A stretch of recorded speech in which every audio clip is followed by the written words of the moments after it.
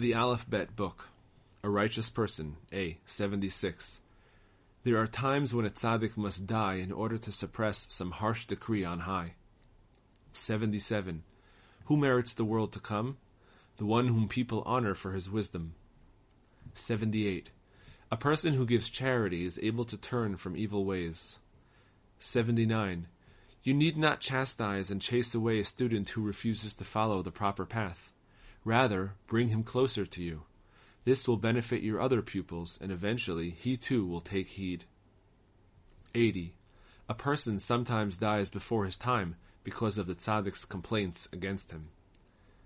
81. It is possible for a person to be a great tzaddik even without being very learned. 82.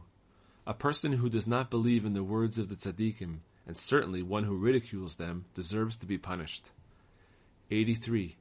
The tzaddik is permitted to discourage a person who wants to get closer to him but raises questions unnecessarily.